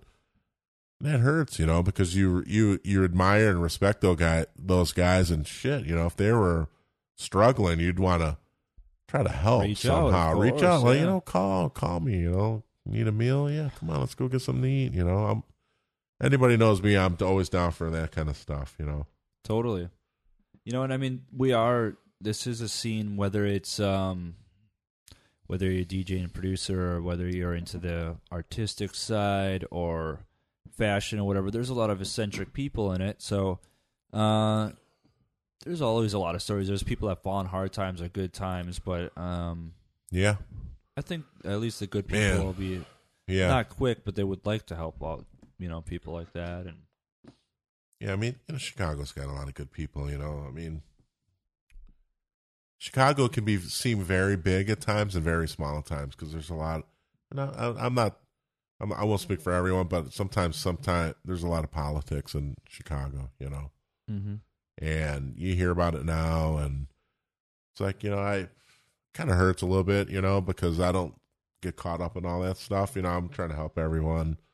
I support parties that I don't play all the parties, but I try to support them. I go out and stuff. But sometimes it seems, I've heard a lot of people say that people hold each other back and stuff. And that happens here, though, too. You're going to play tomorrow night. There's going to be industry people there that want to fucking go balls out, and they will not, or ovaries out, whatever sex you are. They want to go crazy, and they won't because they're afraid of, getting a little too wasted or having too much fun. And that's everywhere, Yeah, it's just, but, there's, for the most part in Chicago, there's a close connection, there's a lot of pride, of course. Yeah. There should be. There's just cause for that. But yeah, man. What else we want to talk about? Josh from Chicago. He's written in a couple times. He wants to know why techno is so slow right now, and will it get fast again? I honestly think it's getting pretty fast already. I've been playing a little faster than I have recently. I mean, back in the day when we were playing Missile, Peace Frog, all the techno, all the usual big I'll techno play labels it. from All that's whatever in the 136 plus, like to maybe even 142, 3. If you're talking like Advent and shit, definitely. Yeah, I mean, maybe maybe I'm just trying to fool people. It was probably up at 146 even to some point. Yeah, the Liberator stuff for sure. So, what was the question again? Shit, why is it so slow right now? And so slow because fast again. Well, I think you have a lot of. Personally, I think you have a lot of DJs in the middle of identity of what they want to play. Mm-hmm. And I say, if you play both house and techno, and you're playing, I mean, Berghain, you're not going to play house in Berghain. You could play a house track. That's not, man. Faster. I played hours of it there in a row. Where snacks? Well, there too, but I did that the last time in August. Oh, well, Vanessa was there, awesome. And well, I'm Isabel glad to hear that because we'll stay on track you bought here. We that can circle old back Yours to Born record earlier today, and I said you could play that there tomorrow. Well, I mean, it wasn't the tempo I was worried about. It was more of just the vibe of it, But anyway, maybe I'm trying to be too compartmental myself, but it happens, right? Fuck, whatever. I don't know. I think. But will it get fast again, or would you want it to get faster? faster? I think in some aspects it's already fast again. I agree. I've seen posts months ago, like, the age of 130 plus or 140 is back. 100%. I don't need to credit who said that, but I mean I think in Europe in general they've always been a little bit quicker, even in the house. Let's just talk techno. Played a little more. That's where Techno's always been faster. Well, like the earlier, like when we did the early shows in Chicago, like 303, when Saskia and that from DJX played with Acid Junkies, she was playing Spastic on 45, -8. But Dearborn's like, let's go here, old girl, man. She's got, blah, blah, blah, blah, blah. I want to get Mike Dearborn on the show. Mike would be an awesome one. Man, that'd be great. It'd be rowdy. Mike, if you are listening for some reason, hit me up. He will give it to you straight. He doesn't give a fuck. He doesn't want to talk about no techno stuff, right? Because people will come up and talk to him about techno. He's like, I don't play techno, I play tracks. And I was talking about that with Javon Jackson about Mike. But the tempo I think has a lot to do with. I think a lot of the production has been, not that you can't pitch something up, but I think the general vibe, a lot of the stuff was in that realm. So like 129, like 127 to maybe 129. Yeah. Once you get in the 130 range, that was the range for the last 10 years, but now it's getting bigger. Yeah, so it's probably crawled from 130. Like I saw Zach, I saw him at Smart. Fast, he was 132 even at Smart Bar, and I was like, "Oh, it's running." I was like, "It's running," because I know Zach will play 133 and up, right? Yeah. So, I don't know. I just think it's a vibe right now more than anything, or I don't want to say a trend, but. There's DJs. I mean, we were just talking about this earlier, right? Well, Dax J, for example, he's playing 136 right now. I'm sure a lot of the Dutch guys are playing a lot quicker. Listen to the production, and that's a sign of what is being played, right? Because you listen to a lot of UVB, the Mord that's stuff. 132, 134, running. Yeah. It's like hauling ass. For me, I guess everybody would say this, but I slowed my pace down even back in 2004 or 5 already. Really, my thing kind of works best at 128, to be honest. Yeah. But I inched it up because there's some records that if you slow it down, it doesn't have the same vibe. And if you speed it up, it doesn't have the same vibe. But a lot of the records I'm buying, I don't realize at the store that they are they're intended 132, to be 134. So if I go ahead and start playing the track at 128, it's going to sound like shit. So I've been playing lately records that are, they're originally at 132, and I've been keeping it around that same pace. And I think for the most part, a lot of people are doing that. I don't necessarily know if that's going on what's going on in the States, but I definitely think that faster BPMs are back in techno music. So I don't know what the original length of this podcast will be, but we have been sitting here for a while having some drinks, getting deep, getting stupid, getting boring in some parts. But anyway, we're getting towards the end of the podcast. That means we got to start plugging shit. For you coming up, is there any gigs or podcasts or remixes or anything people should be keeping an eye out for? So tomorrow night playing Berghain. Okay. I can announce it now. I'm playing 8 to noon. Okay. 8 a.m. Sunday morning till noon. Mm-hmm. And then I just submitted an original track for York Pronk's Rescue Your City compilation. To New York, Chicago. No, it's Reclaim Your City. Why am I saying rescue? York, you could kick me in the nuts at Berghain tomorrow.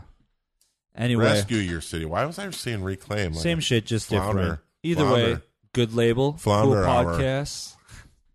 Yeah, so Reclaim Your City did a new track. And I made them wait a long-ass while for this.